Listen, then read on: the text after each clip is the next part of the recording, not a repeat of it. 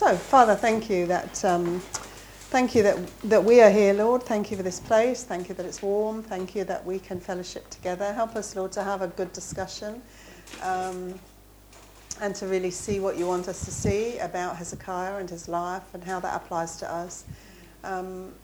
Lord, you are an amazing God, and we just want to know you better. I want to know you better, Lord, because I want to know better how to love you and how to worship you and how to talk about you. And so I pray, Father, for you to answer those desires of mine. You gave them to me, Lord, and so I know that you will fulfill them. And I'm speaking, I know, on behalf of everyone here, that we want to know you better, Lord. We just want to know you better so that we can love you more.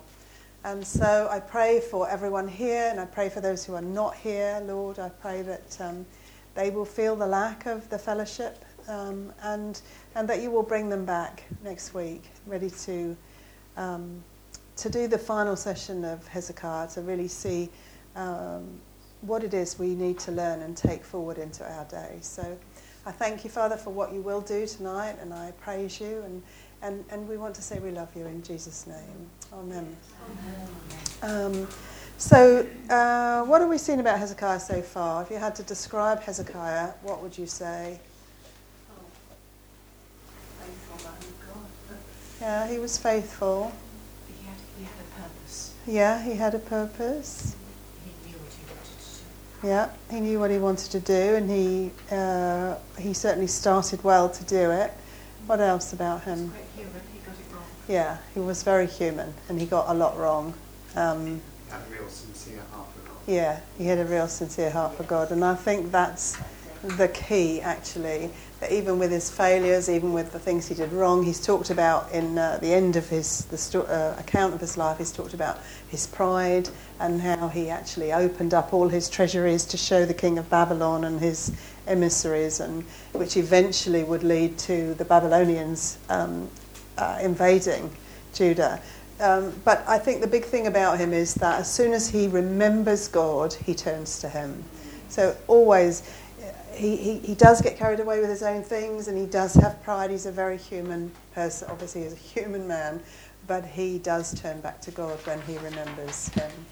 And I think you could probably say that Hezekiah came to the throne of Judah for such a time as this, the same as you could say for Esther, for various kings down through the history of Israel. You could say that they came to the throne at just the right time. Why was it just the right time for Hezekiah? What did he do, or what did God do through him that shows it was just the right time for him to be on the throne? Found the book of the law. That was Josiah. That's his great-grandson, yeah. He did. He turned the people back. He stopped the apostasy. His father had closed the temple and let the temple run down, closed the doors to the temple, and had instituted idol worship, and he turned the people back. And that was the first thing he did when he took the throne. So it's a big statement. You can imagine if you take the throne of a country, to make the temple your first initial act, the restoration of the temple, says a lot about where his heart was. So, and what did he do, actually? What we read right at the beginning, that when he started and when he finished the temple restoration, he instituted the feasts again, and he called all the people to the feast. But who else did he call? Israel. Yeah, people of Israel, the people who had been separated. You know, the 10 tribes that went north under Jeroboam after Solomon's death. They had separated from the 2 tribes that Hezekiah was ruling, and they'd done that centuries before. And subsequently had been invaded by the Assyrians and taken captive. And so the people of those 10 tribes left in the original land that they occupied were not as many as obviously the nation that was taken captive. But Hezekiah sent messengers to them and called them back to the temple. So what happened? How did people respond to that? It was mixed, very mixed. Only a few came back, actually. Only some of the tribe of Ephraim came back to Jerusalem. But he gave them the opportunity. And before we move on then to the next thing that God did through, what do you think we're being shown there? It's very much like today. Yeah? Yeah? So if we start to think, I mean, on the Desiring Truth website, one of the things that we say on our purpose statement or mission statement or whatever is that we believe that God raised up this ministry for such a time as this. It's a very common, everyone takes that phrase, for such a time as this. But if we really believe that for a ministry and each of us individually, that we're here on the planet at this time for such a time as this, then what do you think it is that God would like to do through us, individually and collectively? Share us more about himself. Yeah, but think about Hezekiah and what he did. See, the 10 tribes that had gone north, separated from Judah, they were led by their king into apostasy. Jeroboam led them in. He made the two calves, one in Bethel and one in Dan, and he said, you can worship here, you don't have to go to Jerusalem, because he was afraid if they started to go back to Jerusalem, they would start to permanently go back, and he would lose his kingdom. And so he built these 2 altars so that they could worship at those altars. And over hundreds of years, the people got used to that. And then eventually God sent prophet after prophet to the northern kingdom. They wouldn't turn back. And so they were taken largely into captivity. So look at the church today in the Western world and think about how the church is and how segmented it is and how big a section is actually in, not necessarily in total apostasy, but going that way. Because they're following leaders, teachers, doctrines that are not real, they're not true. And so they're being led away from the worship of the one true God. So why do you think Desiring Truth is here? Why do you think you're here? Why do you think you're looking at the Word? Why is that happening? To bring people back to Yes, to bring people back to the Lord. And it's not the unbelievers first.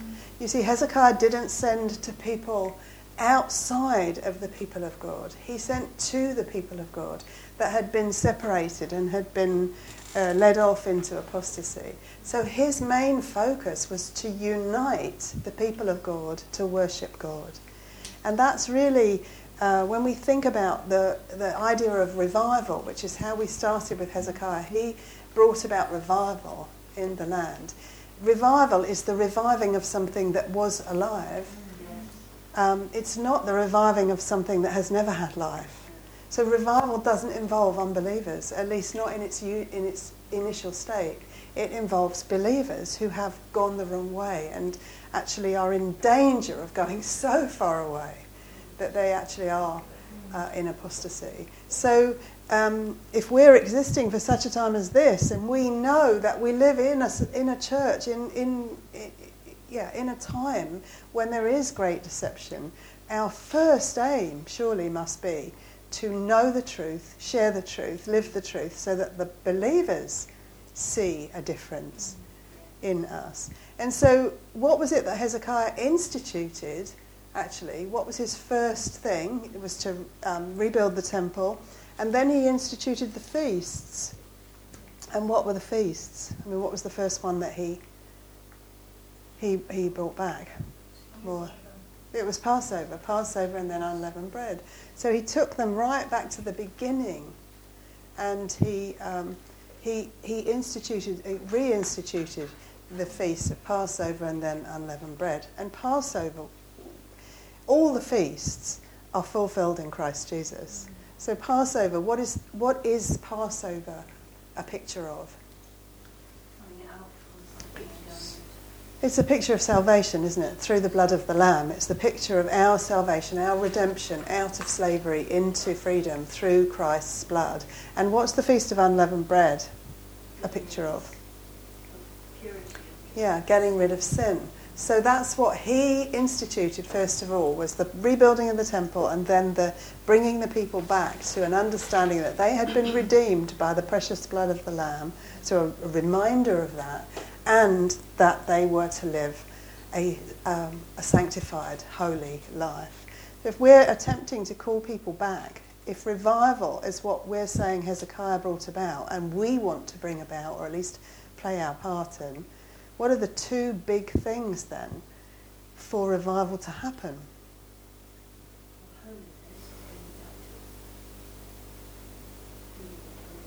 Yeah, so that I would say that's the second thing, although it's probably they're intertwined. Yeah, but I think the two big things about revival is the understanding that without the blood of Jesus there is nothing, there is no salvation. So without Christ we have nothing. And that knowing that and following Christ and being in him results in holiness. So if we want to be useful to God in revival, what would our lifestyle be? Christ-centered. And holy. Holiness would be the hallmark. And so that's what happens with revivals that we've seen down through the years and on into our century. You see revivals happen. Well, you see people praying for revival at the moment, huge revivals, but there's no holiness. There's no desire even for holiness. See, Hezekiah wasn't totally holy all the time. He didn't get it right. He made a lot of mistakes. So it's not the actual outworking of holiness that is necessarily what we have to get to. It's the desire for holiness that pushes us on and pushes us on. And if there's no desire for holiness, there'll be no revival. And you can only have the desire for holiness if you truly have come through the blood of the Lamb. And so there is this great turning back to God, and for us in our time, turning back to Christ, the understanding that without him I'm lost, but that with him I am to let him live out his holiness in me. So Hezekiah brought people back, or offered them the opportunity to come back, and it also his work gave an opportunity for God to show his power. Do you remember what happened when the Assyrians were at the gate, or not at the gate, but at the borders, and they were saying they were going to come and overthrow Hezekiah? He prayed, and what happened? What happened to the Assyrians? To the king who'd come, Sennacherib? They thought that they were going to starve them of water, didn't they? Yeah. And he made a spring. Is that what you're talking about? Well, I'm talking about what actually God did when Hezekiah is faced with the enemy, and the enemy is mighty and much more army than he has. And he goes with Isaiah to the temple and he holds out the letter. Do you remember that Sennacherib had written? And he says, this is what they're saying about you, God. And what's God's answer? He reassures Hezekiah Yeah, that they come out of victory. that's so it. Sends the king backwards. Yeah. Does it confuse the thought? Yeah, he sends a destroying angel who destroys the army, and then Sennacherib goes back and he's actually killed by his own family. And all of that is done by God. Basically, Hezekiah doesn't do anything. And that's what God does. So it was the opportunity for God to show through a man who trusted in God what he could do. So now you're building up a picture of revival that is really kind of taking on flesh, because here you have this man, not a perfect man, but a man who wants to honour God and who decides to make his first priority the building up of the temple, the people of God. And so he calls out to people to come back and worship God. He makes it possible for them to do that in the place that God's chosen. He reinstitutes the feasts. And he's providing a way for them to come through the blood of the Lamb and to be holy. And then, when they're attacked by the enemy, he's saying, we're powerless to do anything about this. And so God says, yeah, I know that. And so God does it. Can you imagine the effect on the people that would have had? And in our day, can you imagine? So actually what we're saying is that signs and wonders followed holiness. They followed holiness, not the other way round. And so God can do anything at any time. So when I say he had the opportunity, what I mean is Hezekiah's actions opened the door for God to pour out his power. And the principle of that's, so important for us, really. That the desire for holiness has to be there, and that the understanding that we can do nothing, that God has to do it. And then, even in that act, God shows the truth of the fact that he honours those who honour him. So Hezekiah honoured God. In everything, he set about bringing the people back. He offered even the outcasts, even the people who had gone very far. He instituted the feasts. He got people back to worshipping God. They were praising God. They were celebrating. Everything was good. The enemy comes. He says to God, we can't do anything. Look what they're saying about you.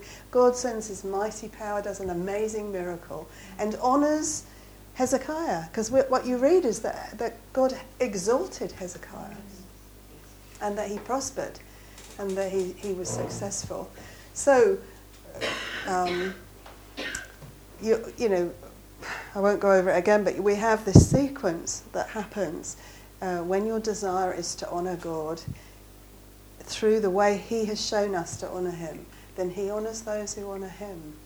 And it's quite an amazing thing. And what we see in that is that nothing and no one can come against God. And that nothing and no one can stop us worshipping God in the way he wants us to worship him. And that we simply choose to do what God has called us to do, and he takes care of everything else. And that's both humbling and awe-inspiring at the same time.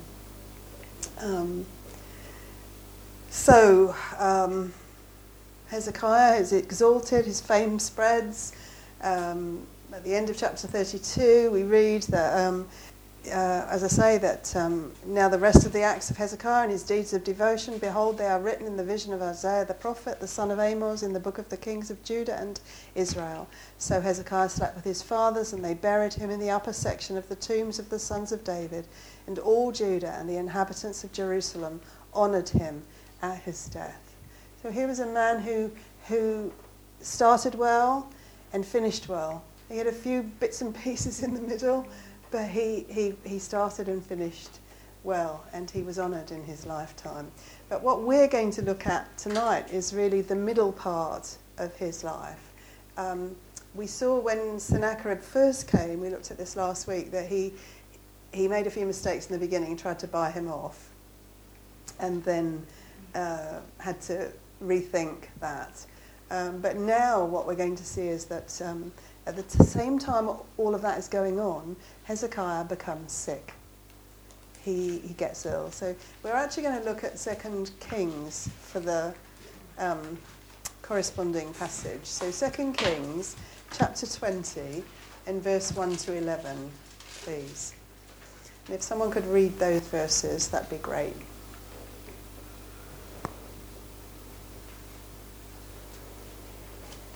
In those days Hezekiah was sick and near to death. And Isaiah the prophet, the son of Amos, went to him and said to him, Thus says the Lord, set your house in order, and you shall die but not live. Then he turned his face toward the Lord, and prayed to the Lord, saying, Remember now, O Lord, I pray, how I have walked before you in truth, and with a loyal heart, and have done what was good in your sight. And Hezekiah wept bitterly. And it happened before Isaiah had gone out into the middle court, the word of the Lord came to him, saying, Return, and tell Hezekiah, the leader of my people, Thus says the Lord, the God of David your father, I have heard your prayer, I have seen your tears, surely I will heal you. On the third day you shall go up to the house of the Lord, and I will add to your days 15 years. I will deliver you and this city from the hand of the king of Syria, and I will defend this city for my own sake, and for the sake of my servant David. Then Isaiah said, Take a lump of figs. So they took, laid it on the floor. So they took and laid it on the floor. On, yes, So he must have had a boil. Yeah. And Hezekiah said to Isaiah, "What is the sight of the Lord in heal me, and that I should go up to the house of the Lord on the third gate?" And then Isaiah said, "This is the sign to you from the Lord, that the Lord will do the thing which he has spoken. Shall the shadow go forward 10 degrees, or go backwards 10 degrees? And Hezekiah answered, "It is an easy thing for the shadow to go down 10 degrees. No, but let the shadow go backward 10 degrees." So Isaiah the prophet cried out to the Lord, and he brought the shadow 10 degrees backward, by which it had gone down on the sundial of Ahaz. Thank you. Very strange section, really. You know, you have to say, a very strange section. And there's lots of different opinions about Hezekiah's prayer for healing and why he prayed and had he sinned and was that the result of his sin. And I actually think it's really difficult to come to any conclusion. And I think that there are some clues in here that change the way that we might think about it. So, first of all, even if people sin, that sin is not the only cause of sickness. Jesus said that in John 9, that when he was asked about the blind man, he said, you know, it wasn't his sin or his father's or his parents' sin. It was so that the glory of God might be revealed. So sin is not necessarily an indication. Sickness is not necessarily an indication of sin. But what we are told is that in those days Hezekiah became mortally ill, and those are the days when Sennacherib was coming against him. So what you do know for sure is that God doesn't spare you from one thing just because you're facing another problem. In fact, sometimes it seems like everything comes at once. And Hezekiah prays that God would heal him. In verse 2, I think it is, in those days Hezekiah became mortally ill, and Isaiah the prophet, the son of Amos, came to him and said to him, "Thus says the Lord, set your house in order, for you shall die and not live." Sorry, that's verse 1. Set your house in order, actually in the original language, means appoint your successor. So your house is your royal family. Set your house in order, appoint your successor. So actually, what do we know at that time about Hezekiah? Do you know how old he was?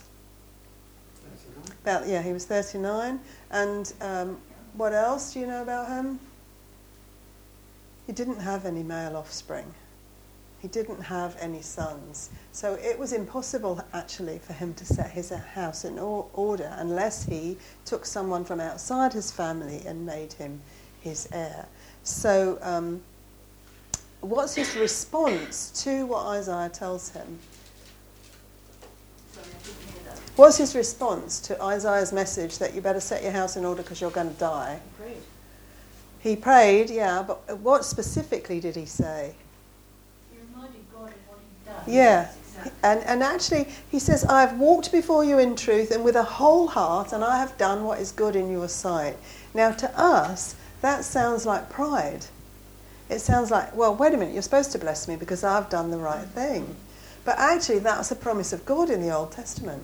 That is his promise. If you live righteously, I will bless you. And he's just returning. Yes, and with long life I will bless you. If you look at Proverbs, I think it is, Proverbs, where is it? Proverbs 3, Proverbs 9, Proverbs 10. Length of days, long life was promised to the righteous. So actually, what Hezekiah is saying to God is, but this is your word. You say those who live live a righteous life will live a long time. And yet you're going to tell me that without an heir, I'm not going to live, I'm going to die. So surely you've forgotten me. You know, that you've got the wrong man almost. Because if I do die, your promises are not true. Do you see what I mean? So it's not as simple as we might look at that and say, well, you know, he shouldn't have prayed for that because that was wrong. He does come back to God with God's promises. So he's reminding God of his Yes, he is. And he's saying, yeah, but didn't you say this? And, you know, Why did he read this? Hezekiah, Yes. I think because what was happening to him was completely out of his thinking. He couldn't understand it. And he obviously didn't want to die. No, I don't think so. I think there was possibly sin in his life because we know he wasn't perfect. We know he did a lot of things wrong. So, but I don't think that's only the reason for his weeping.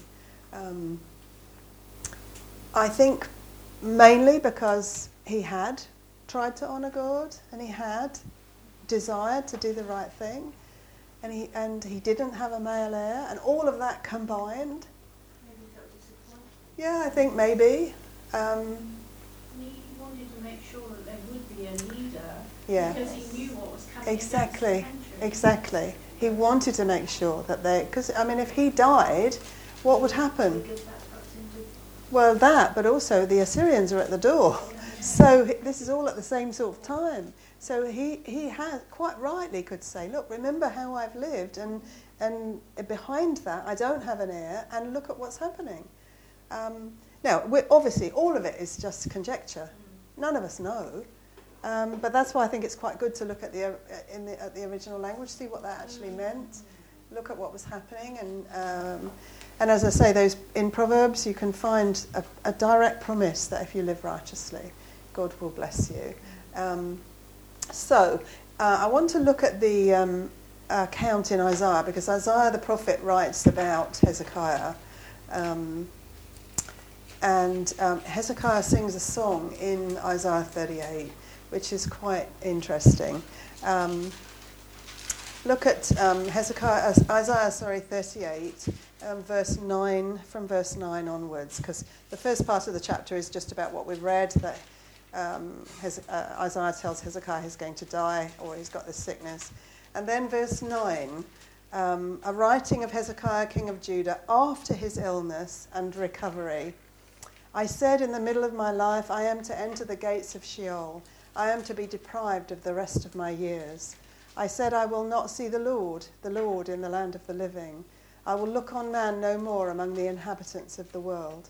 Like a shepherd's tent, my dwelling is pulled up and removed from me. As a weaver, I roll up my life. He cuts me off from the loom. From day until night, you make an end of me.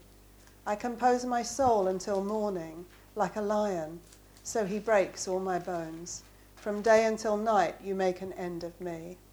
Like a swallow, like a crane, so I twitter. I moan like a dove. My eyes look wistfully to the heights. O Lord, I am oppressed. Be my security. What shall I say? For he has spoken to me, and he himself has done it. I will wander about all my years because of the bitterness of my soul. O Lord, by these things men live, and in all these is the life of my spirit. O restore me to health, and let me live. Lo, for my own welfare I had great bitterness. It is you who has kept my soul from the pit of nothingness. For you have cast all my sins behind your back. For Sheol cannot thank you, death cannot praise you. Those who go down to the pit cannot hope for your faithfulness. It is the living who give thanks to you, as I do today. A father tells his sons about your faithfulness. The Lord will surely save me. So we will play my songs on stringed instruments all the days of our life at the house of the Lord. So this is Hezekiah's song of praise to God after he has been healed and been given 15 more years, which is actually what he's told he will have. How did God heal Hezekiah?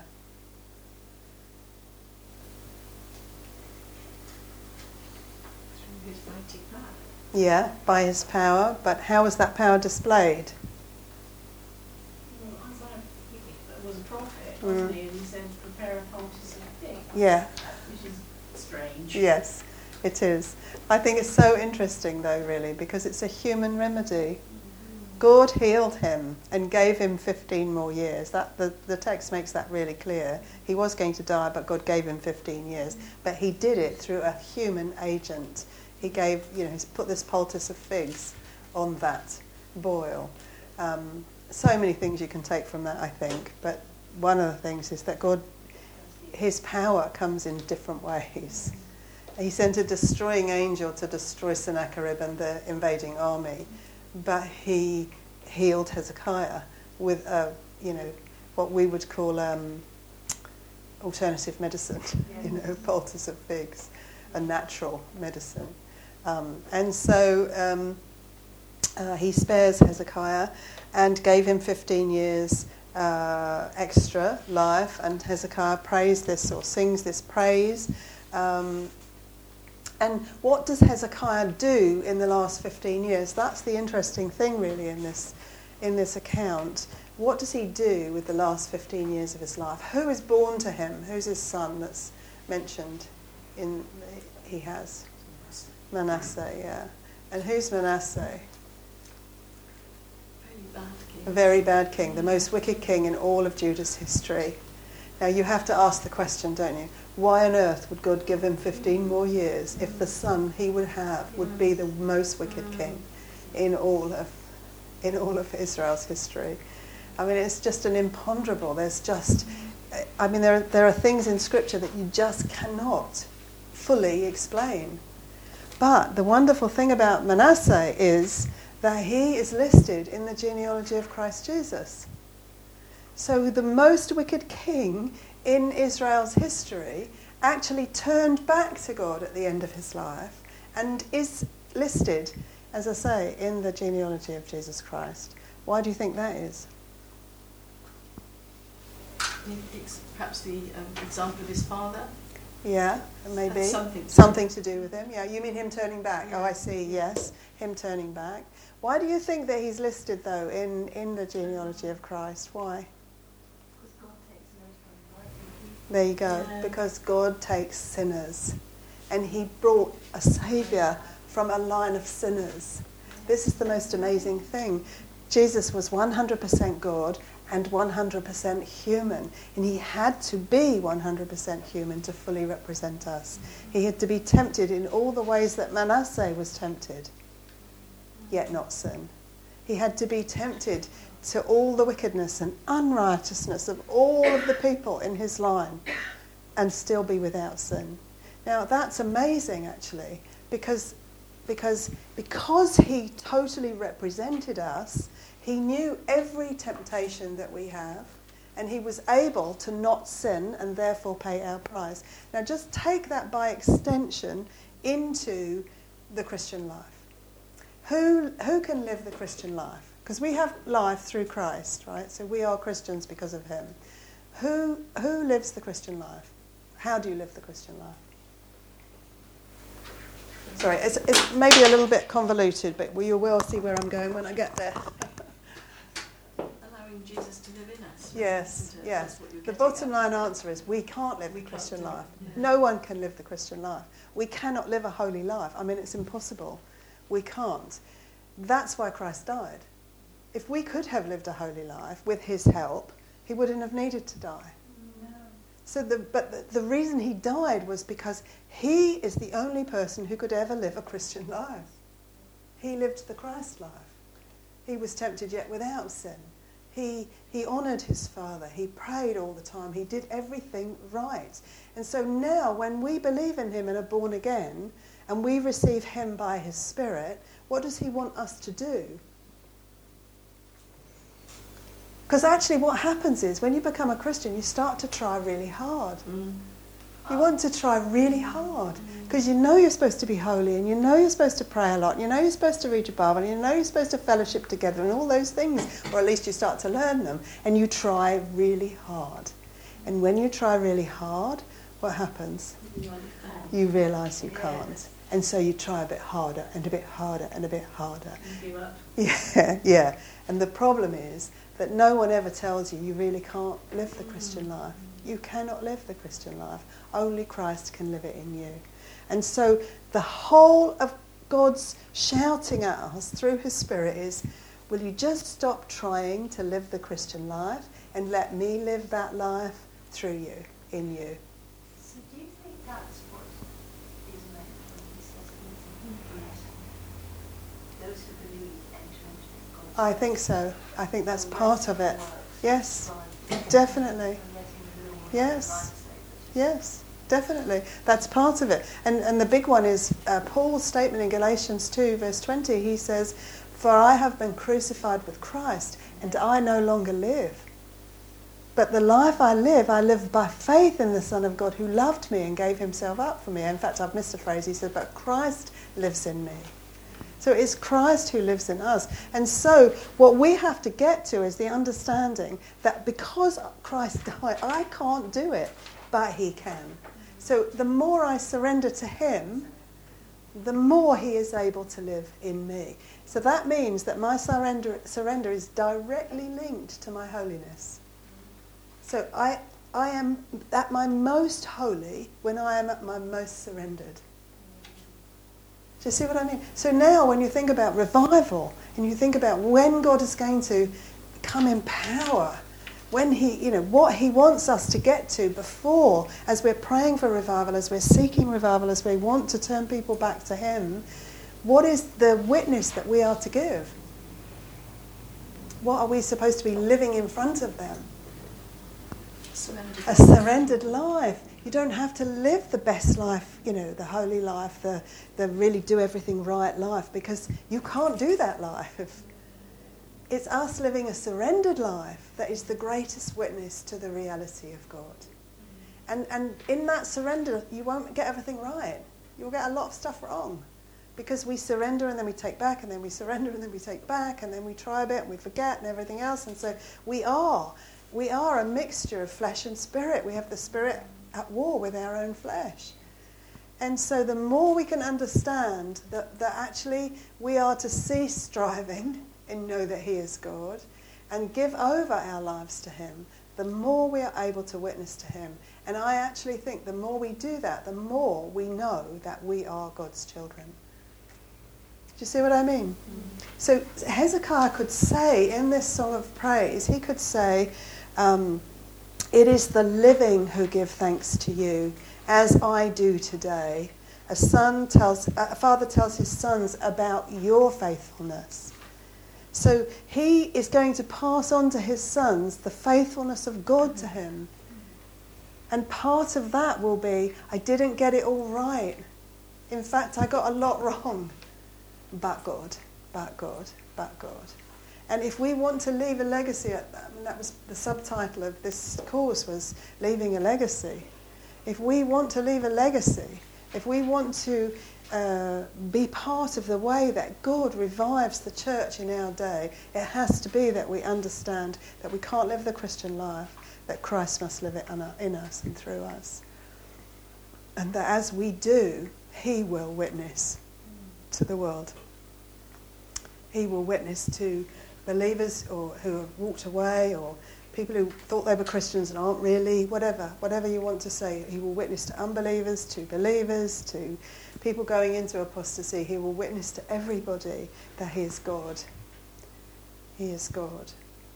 And Hezekiah began this work, really, because his father was against God. You'd have to go right back to David to find a king who actually did well. And so Hezekiah is credited with beginning a revival that will carry on right in the days after Christ's death and resurrection. He showed the way for the revival that would keep on repeating through their history. Josiah, his great-grandson or his grandson, what did he do? King Josiah, do you remember? Book of the Law. He found the Book of the Law in the temple. He came to the throne. He was 8 years old when he came to the throne. And it says about him in 2 Chronicles 34 that he set his heart to seek the Lord. He was 8. 8. How does a boy set his heart to seek the Lord when his own father is one of the wicked kings of Judah? Because he has a heritage from his grandfather that this is what people of God do. This is how they live. They make lots of mistakes, they do a lot of things wrong, but they keep coming back to God. Their desire is to honour and serve the Lord. And that's comforting for us. Isn't it? Isn't it? Gosh, they're all perfect. Yeah, exactly. Exactly.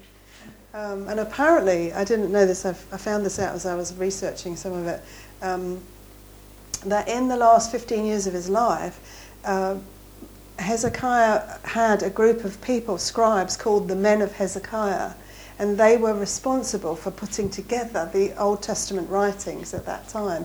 And apparently, in a lot of the Hebrew manuscripts, you can find the letters HZK at the end.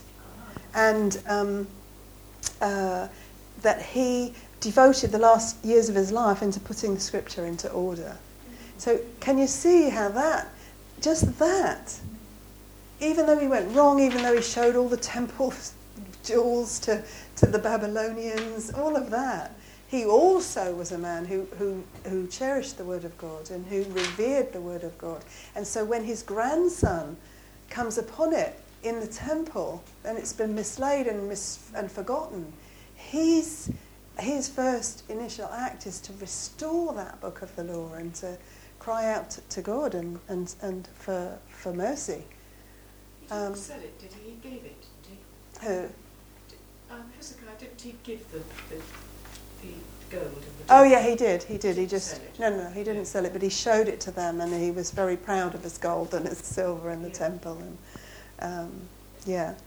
and so Hezekiah wasn't wise in all of his acts. He, as I say, he didn't do the right thing all the time, but he honoured God, and God honoured him. And in the end, when the Babylonians come, we read about him showing off to the Babylonians. So we really are given over and over again the completeness of his character. That, if you look at, go back to 2 Kings 20 and read just verse 12 down to, verse 12. Down to verse 19, please. Somebody read those verses. At that time, Merodach-Baladan, son of Baladan, king of Babylon, sent Hezekiah letters and a gift because he had heard of Hezekiah's illness. Hezekiah received the messengers and showed them all that was in his storehouses, the silver, the gold, the spices, and the fine oil, the armory, and everything found among his treasures. There was nothing in his palace or in all his kingdom that Hezekiah did not show them. Then Isaiah the prophet went to King Hezekiah and asked, "What did those men say, and where did they come from?" "From a distant land," Hezekiah replied. "They came from Babylon." The prophet asked, "What did they see in your palace?" "They saw everything in my palace," Hezekiah said. "There is nothing among my treasures that I did not show them." Then Isaiah said to Hezekiah, "Hear the word of the Lord. The time will surely come when everything in your palace and all that your fathers have stored up until this day will be carried off to Babylon. Nothing will be left, says the Lord. And some of your descendants, your own flesh and blood that will be born to you, will be taken away, and they will become eunuchs in the palace of the king of Babylon. The word of the Lord you have spoken is good," Hezekiah replied, for he thought, will there not be peace and security in my lifetime? Thank you. So, a pretty awful statement, really. The word of the Lord is good. He's just been told that some of his descendants will be made eunuchs, probably Daniel and his friends, and yet he can say, well, it's going to be fine in my day. And I think you see in Hezekiah this kind of mix between the passionate zeal of someone who really wanted to go after God, and then the picture of someone who lived in a palace and found it easy to be distracted by his wealth and the ease of his life. And I really think that's a picture of Western Christians. I think it's so easy for us to get distracted by the ease of our life and the blessing of it, the material blessing of it. We do have, in comparison to other parts of the world, we have very, very easy lives. And we have material blessing beyond anything that we could have imagined, really. God will say through Moses to the Israelites when they go into the promised land, he says, when you get into the land and you live in houses you didn't build and you reap crops that you didn't sow, and then a couple of other examples, he says, watch yourselves that you do not forget the Lord your God who brought you out of the land of slavery. And I think that's a real temptation, and one that many, many, many Western believers fall prey to, is we don't watch ourselves enough. And we do get drawn into the ease of life that we have. And because of that, we lose our wisdom and our discernment, and it becomes difficult to see what's right and what's wrong, and what's true and what's false.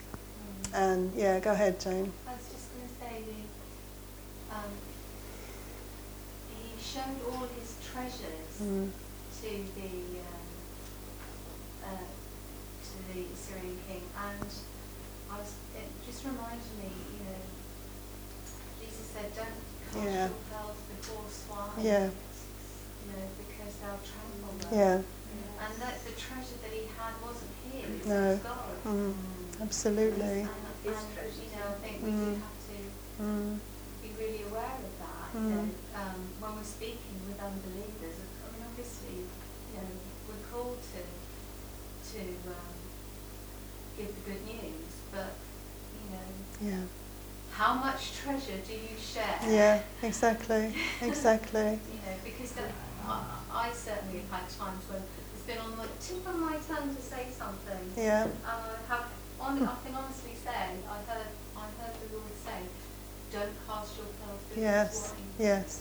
And I had to stop myself because I thought, I know it was right, because the particular person that I was speaking with would not have accepted what I was going to say. I think it's a really interesting comparison, actually, between someone like Hezekiah, who lived in the days before the death and resurrection of Christ. So there was no permanent indwelling Holy Spirit. And so you do see this battle and this turning backwards and forwards far greater, actually, than you see in our day, because to the extent that we're surrendering to the Lord, and it is possible to surrender more and more, I think it's possible to see a much more, what would you call it, continuous flow of holiness in the life of a believer. Not that we'll ever get there perfectly, but I think that it is possible to live a life that is much more, there's much more victory in it, perhaps, than Hezekiah, who was backwards and forwards. But it's really interesting to me, because Hezekiah, in the first instance when we were introduced to him, when the Assyrian king comes to him, he tries to buy him off with the gold and the silver and the precious jewels from the temple. And we talked about the fact that he stripped the temple and he gave it away. But now, you see, he's not stripping the temple, he's just showing it as if it's his. So now he's gone from using it to buy off and get his own freedom, and now he's gone to, well, this is all mine, so let me show you how great I am. And both of those, of course, are completely wrong. And both of them brought disaster, really, for him. But he was human, and he's remembered for quite a lot of good things. He fortified the city, he brought water in, he dug the water channel, and he brought about revival in the land and left a legacy for people. But he was human, and as I say, he did a lot wrong. But I wanted to think about how his legacy moved on, and how we can see it in Scripture. So we've already talked about Josiah, who found the Book of the Law in the temple and brought the people back to worshipping God in the same way that Hezekiah did. So that's a direct result of his grandfather or great-grandfather's work. So then if you go on, they do actually go into captivity in Babylon, and then they're allowed back under Cyrus. How can you see the legacy of Hezekiah playing itself out when they're allowed back from exile in Babylon? What happens when they're allowed back? They build a wall. Yeah, they build a wall. Nehemiah goes back to Jerusalem, and also temple. They rebuild the temple. That's in their heart. That's what Daniel wants to do. Daniel wants to go back. He's too old to go back. He won't go back to Jerusalem. He'll die in Babylon, actually. But his heart is to go back and rebuild the temple. And so people go back and they rebuild the temple. So what Hezekiah's first focus was, when he came to the throne, to bring back the worship of God to the place it should be, that strain of thought, that idea continues through Josiah, it continued after Babylon to come back and rebuild the temple. So then take it on from there. So then, Israel's differing responses. So the people who come back after Babylon, they rebuild the temple. Nehemiah rebuilds the wall of the city. They do a great job, and then time moves on, and they forget God, and they go back to their own ways. And then who comes on the scene? You have some prophets in the meantime, but then who's the forerunner for Jesus? John the Baptist. And what does he call? What is his cry? Repent. Repent, for the kingdom of God is. And who is he crying to? Because this is really interesting. Who is he crying out to? To Jews. He's crying out to the people of God. And what he's saying is, remember how this is supposed to be. Repent, turn back to God. Your worship of God is fake. It's idol worship in all but name. Yes. And so what he's calling them to is to come back to true honouring God. Now that's what Hezekiah started. It was this way of honouring God the way he says he wants to be honoured, the way worshipping him the way he says to be worshipped. So John the Baptist calls them back before Jesus. Repent, repent, the kingdom of God is at hand. Then Jesus, and then his death and his burial and his resurrection, and then Pentecost. And what happens at Pentecost? Yeah, and then who stands up to preach? Peter, and the other disciples are obviously all as well talking, but Peter stands up and preaches this sermon. And what is his message when they are pierced to the heart and they say, what can we do to be saved? What's his message? Repent, repent and be baptized in the name of the Lord. Because he's calling people back to worship God the way that God chooses to be worshipped. So now, although the focus now is not the temple, the physical building, it's the temple who is Christ Jesus. So can you see how it's the same thing? Hezekiah, I know it looks like a stretch, but it's the same thing. Hezekiah instituted the right way, or reinstituted the right way of worshipping God.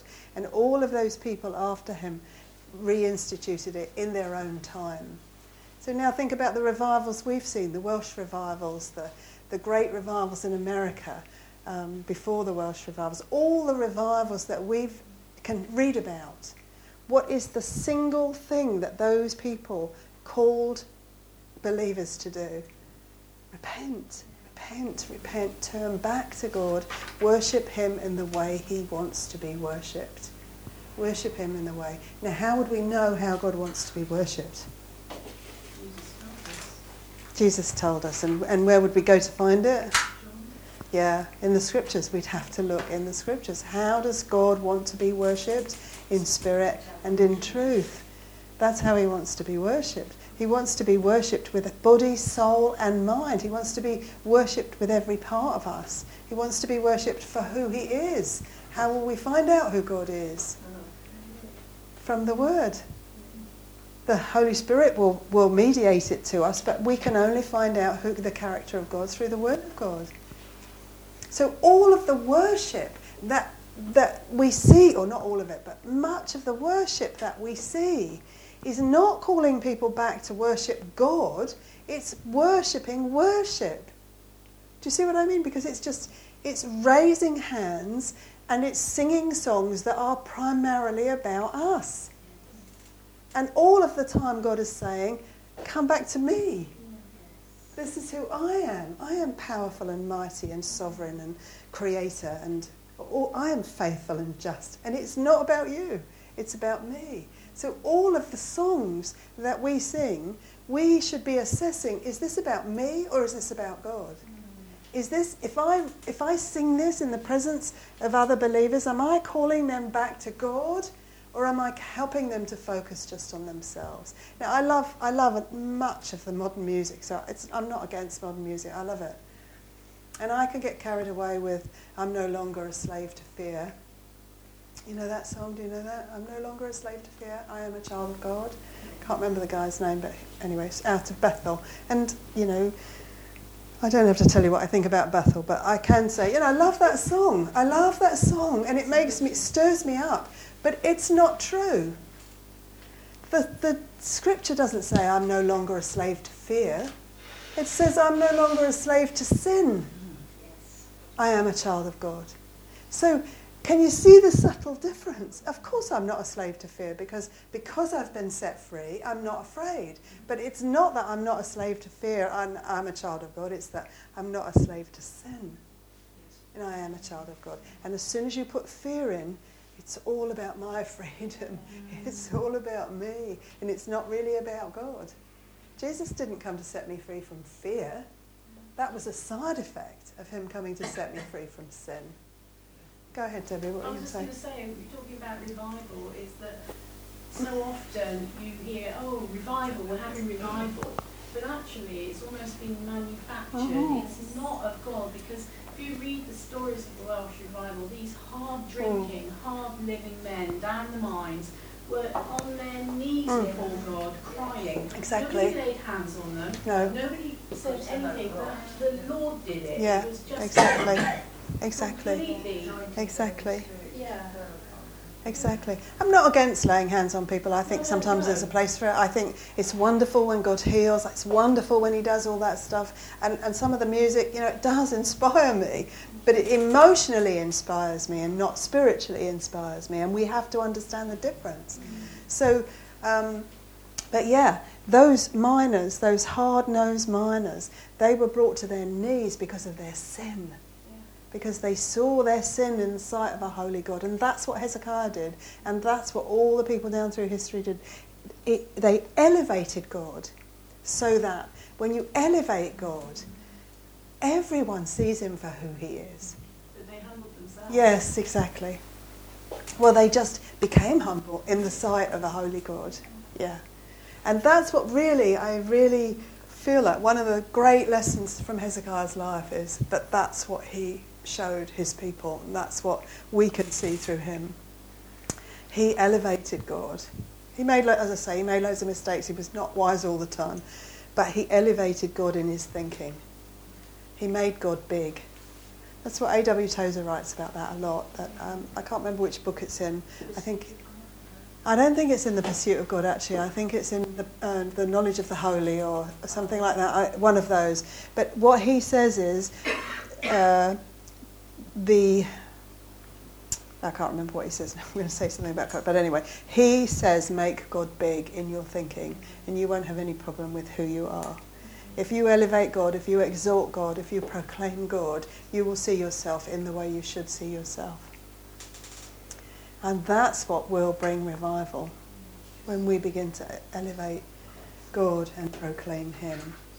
So, the tremendous work that Hezekiah put into spiritual renewal, the work he did with the scriptures afterwards, the way that God worked through him, they were a kind of template, if you like, for subsequent revivals. And don't you think that's so exciting, that we might be a template for the next generation, that we might be able to say, that we had a part in what happens in 50 years' time if we're still here. I heard someone the other day talking about he's a grandfather, and he said he doesn't want to be just a photo on the wall and his great-grandchildren go by and say, oh, who was that guy? He wants them to remember, oh, he was a man who knew God, who loved God, who served God, who followed God. He wants to have that sort of legacy for his great-grandchildren, his grandchildren. And I want that too. I do. I want that too. I want to be able to live my life in such a way that it impacts the people who follow. Not because they look and say, wow, she was so holy, or, she got everything right, because, that will never happen. But so that they can say, wow, my grandmother, she loved God. She loved God. And I want to love God like she loves God. Do you know what I mean? And that's what we can do. We have the opportunity to do that. And God honours those who honour him. So, Any questions? Wow, we're finished early. Any questions? I mean, I've got a question here. Isn't it about time that those in the church who have lost their way, who might feel as if they've been abandoned and are turning this way and that to look for God, isn't it time that we provided a temple, that we build up the body of Christ and call them back? You know, I mean, we live in such confusing times, especially for believers. It is so confusing. And really, we have the words of life. So, isn't it time that we who have put our trust in him show by our lives that God really is alive, and that he really does save, and that he really does transform and fill us with joy and peace? And isn't it time that we stood up and stood firm and lived in the victory that the blood of Christ wrought for us? You know, I mean, these are amazing days that we live in, and I don't know how long it will be before Christ returns. You know, it could be tomorrow, it could be 50 years. I might not be alive, I might be one of those dead who caught up in the air. I don't really mind much which it is. But I just don't want to get to the end of my life and think, well, all that time I wasted.